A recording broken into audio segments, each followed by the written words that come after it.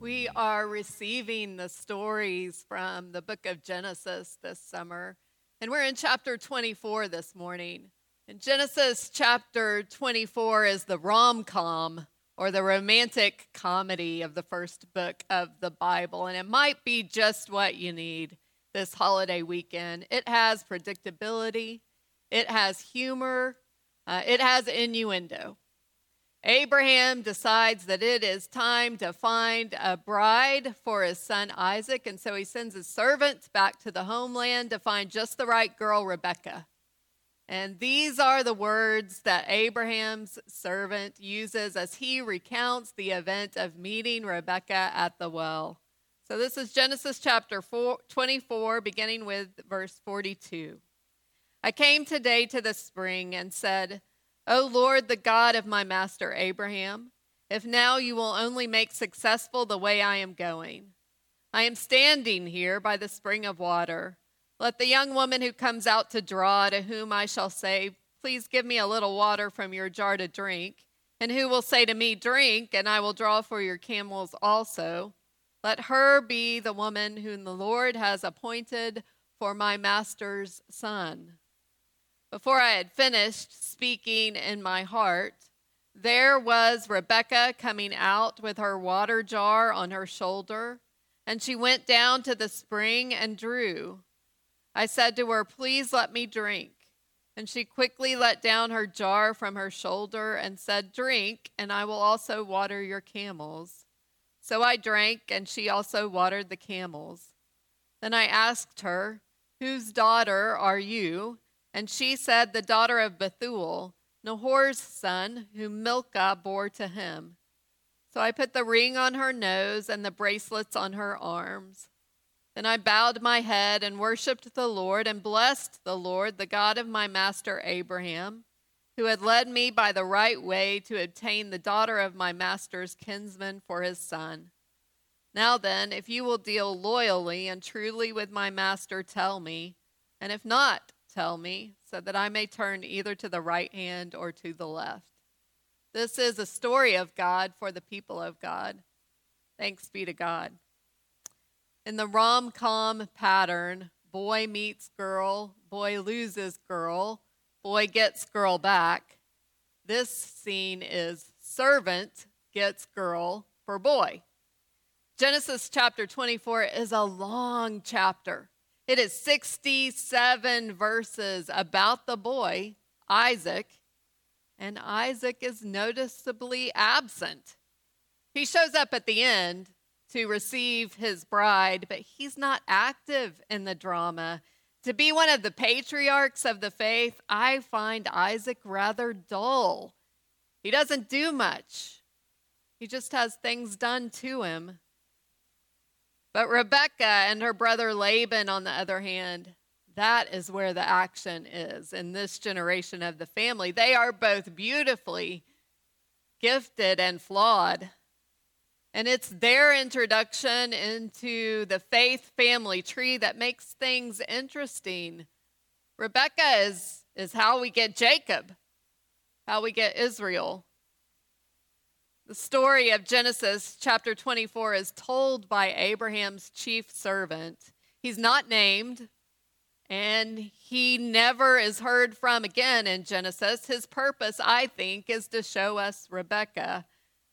The plan of Abraham's servant is to take gifts, camels and gold jewelry to the spring or the well in the hometown, because in biblical romance, that's where you meet a nice girl, at the well. Unless you're Jesus, or especially if you're Jesus. But that's a story for another time. Abraham's servant is going to the well to look for a girl and wait for a sign from God. The sign will be that the woman who gives him water is the right candidate. She's the one. And the strategy, the sign, it's not magic, and it is not superstition. This is the servant seeking an important character trait, an important virtue. It's generosity. He's plain and simply is seeking generosity. Rabbi Jonathan Sachs says that Maurice and Vivian Wohl were one of the most remarkable couples he ever met. What made the Wools remarkable, what made them special, was their generosity. They were givers on a monumental scale. They gave to schools, they gave to colleges, they gave to medical facilities, and the couple had a very telling how'd you meet story. Maurice was a dedicated businessman, destined for a life of bachelorhood, and Vivian worked for him for a short period of time. Her first week of work, he offered to take her to lunch, and as they were walking to lunch, they passed a man begging in the street. Maurice gave him a coin and kept walking, but after a few steps, Vivian stopped Maurice and asked him if he would give her an advance in her week's wages, a substantial sum. He handed her the amount of money, and he watched as she went back and gave the money to the man. Maurice asked her why she did that, and she said, because what you gave him isn't enough to make a change. He needs more. On his deathbed, Maurice told his rabbi that that was the moment that he knew he had to marry her, because he knew in an instant that her heart was bigger than his. This is the story of Isaac and Rebekah. Rebekah has a big heart. She generously offers water to the stranger, and that's the sign of God. I'm convinced that you and I would be well served if in seeking God's guidance on any particular issue, we searched not for spectacular signs, but instead for generosity. Because God's presence is easily uncovered in places of grace, places of generosity. Rebekah gives freely, and Rebekah gives more than is expected. She gives Abraham's servant water, and then she gives 10 camels water. And that is a lot of water. A single camel can require 25 to 50 gallons of water to regain what it's lost over a long journey. And camels are fast drinkers. They can drink this large amount of water in a matter of minutes. So 25 gallons times 10 camels is 250 gallons of water, and that's a lot of water. It's a lot of water from a jar on a shoulder. It's a lot of water from a well. So this is where in the romantic comedy tape, the tape speeds up and Rebekah quickly at superhuman speed and repeatedly draws water from the well over and over and over again to water 10 camels. No one person, no one woman is capable of this heroic generosity. Someone else is behind this. Something else is behind this. Psalm 145 that Lynn and Carolyn read earlier says, the Lord is good to all. The Lord has compassion over all that he has made. The Lord is gracious in all his deeds, and he upholds all who are falling. Only God has the capacity to be this gracious. Only God has the capacity to be this compassionate, this generous. God is clearly at work behind the scenes here, bringing water, watering the camels. If this week of Saharan dust and COVID-19 has you feeling like an empty camel, I understand. No, you're not alone. But we need to recognize that there is hope in this story when we feel like an empty camel. God provides generously. And God provides often through people. Looking for a sign from God, generosity is the sign. Rebekah's generosity may be the very quality that makes her fair or beautiful. That is how the scripture describes her. But there's something else about Rebekah's description that often gets overlooked. You know, Rebekah, she looks an awful lot like Abraham. This is bizarre, and it's fascinating to me that in this second generation of biblical patriarchs, it's not Isaac who shows up looking like Abraham, but it is Rebekah. It's the daughter-in-law, and I simply don't think she gets the credit that she deserves. I don't think she gets the credit that the text gives to her. So often we see Rebekah in a line of matriarchs when really she has more in common with Abraham than she does with Sarah. The call of Abram can be found in chapter 12, the first 3 verses of Genesis chapter 12. The Lord said to Abram, "Go from your country, your kindred, your father's house, to the land that I will show you. I will bless you, and I will make your name great so that you will be a blessing." So Abram went. Key phrases from Abraham's call get repeated in Rebekah's story. In chapter 24 of Genesis, your country, father's house, to the land, blessing, and becoming great get repeated. And then the very thing that Abraham does in response to the call is exactly what Rebekah does. Let me show you. It's in verse 58. I think you see it right now. It's an unusual scene in the ancient world for the men in the family to consult a young woman, but that's exactly what they do. They call Rebekah and they ask her, "Will you go with this man?"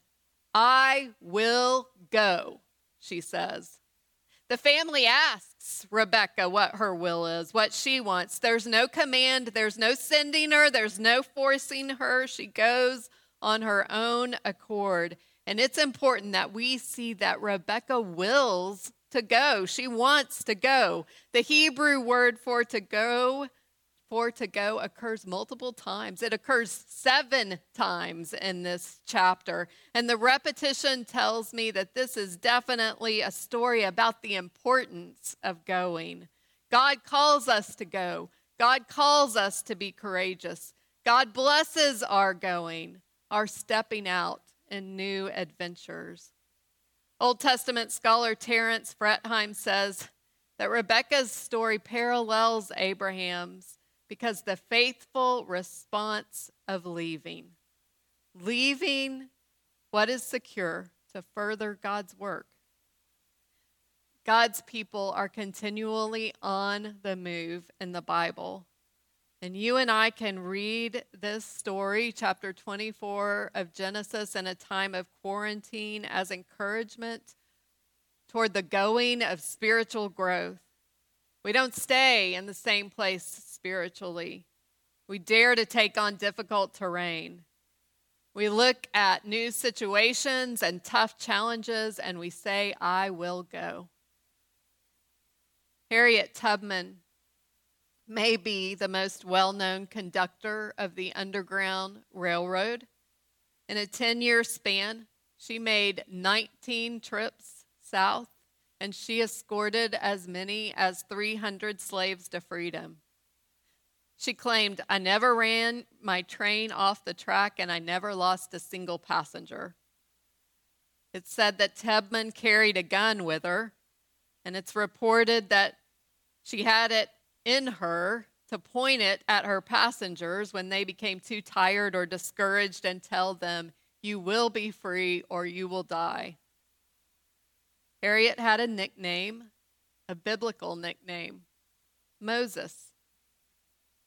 Frederick Douglass wrote, "I know of no one who has willingly encountered more perils and hardships to serve enslaved people than Harriet Tubman."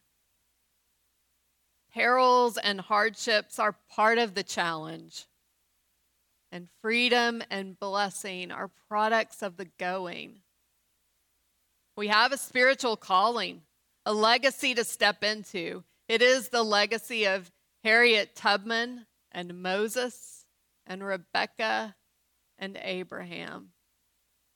Like them, we say, "I will go." Will you say it with me? I will go. Pray with me. Lord God, ruler of the universe, we are a freedom-loving people, and you are a freedom-loving God. Out of your abundant generosity, you desire liberation for every single one of us. Show us the way, and show us the deep wells where we can be restored. Empower and enable us each to say, "I will go." Grow and strengthen us for your work. Amen. Today we will celebrate an agape feast together, and Pastor Robert Ortiz is going to come and help me lead this liturgy. I hope that you are sitting at a table, that you have food in front of you. I hope that when you watch worship with us on Sunday mornings, you are also enjoying brunch. So, Christ our Lord invites to his table all who love him, who earnestly repent of their sin and seek to live in peace with one another. Therefore, let us confess our sin before God and before each other. Let us pray. Merciful God, we confess that we have not loved you with our whole heart. We have failed to be an obedient church. We have not done your will. We have broken your law. We have rebelled against your love. We have not loved our neighbors, and we have not heard the cry of the needy. Forgive us, we pray. Free us for joyful obedience through Jesus Christ our Lord. Amen. Hear the good news. Christ died for us while we were yet sinners. That proves God's love toward us. In the name of Jesus Christ, you are forgiven. In the name of Jesus Christ, we are forgiven. Glory to God. Amen.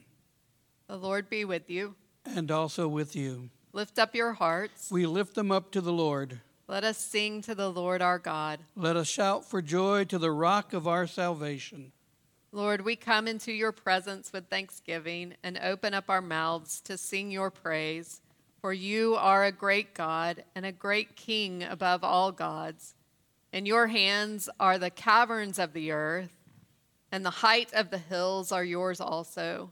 The sea is yours, for you made it, and your hands have molded the dry land. We gather in your presence, Lord, to feast and fellowship with those who have gone before us, saying, O God of earth and heaven, your hungry children feed. Your grace be to our spirits given, that true immortal bread. Grant all the human race in Jesus Christ to prove the sweetness of your pardoning grace, the manna of your love. Feed us now, O Lord, as you fed your people in the wilderness. You led them through the desert. You brought forth water from the rock and bread from heaven. And likewise in Jesus Christ, your Son, you fed the hungry multitudes who were like sheep without a shepherd. He took 5 loaves, and through the abundance of his love, his 5 loaves fed 5,000 with plenty left to spare. Through Christ's suffering, death, and resurrection, he redeemed us, put away our sin, and freed us from bondage to death. In thanksgiving for these mighty acts of love and in fellowship with you and with all who gather now in spirit, we offer back to you, O God, these words of your servant David, saying, The Lord is our shepherd, we shall not want. You make us to lie down in green pastures, to lead us beside the still waters. You restore our souls. You lead us in the paths of righteousness for your name's sake. Yea, though we walk through the valley of the shadow of death, we will fear no evil, for you are with us. Your rod and your staff, they comfort us.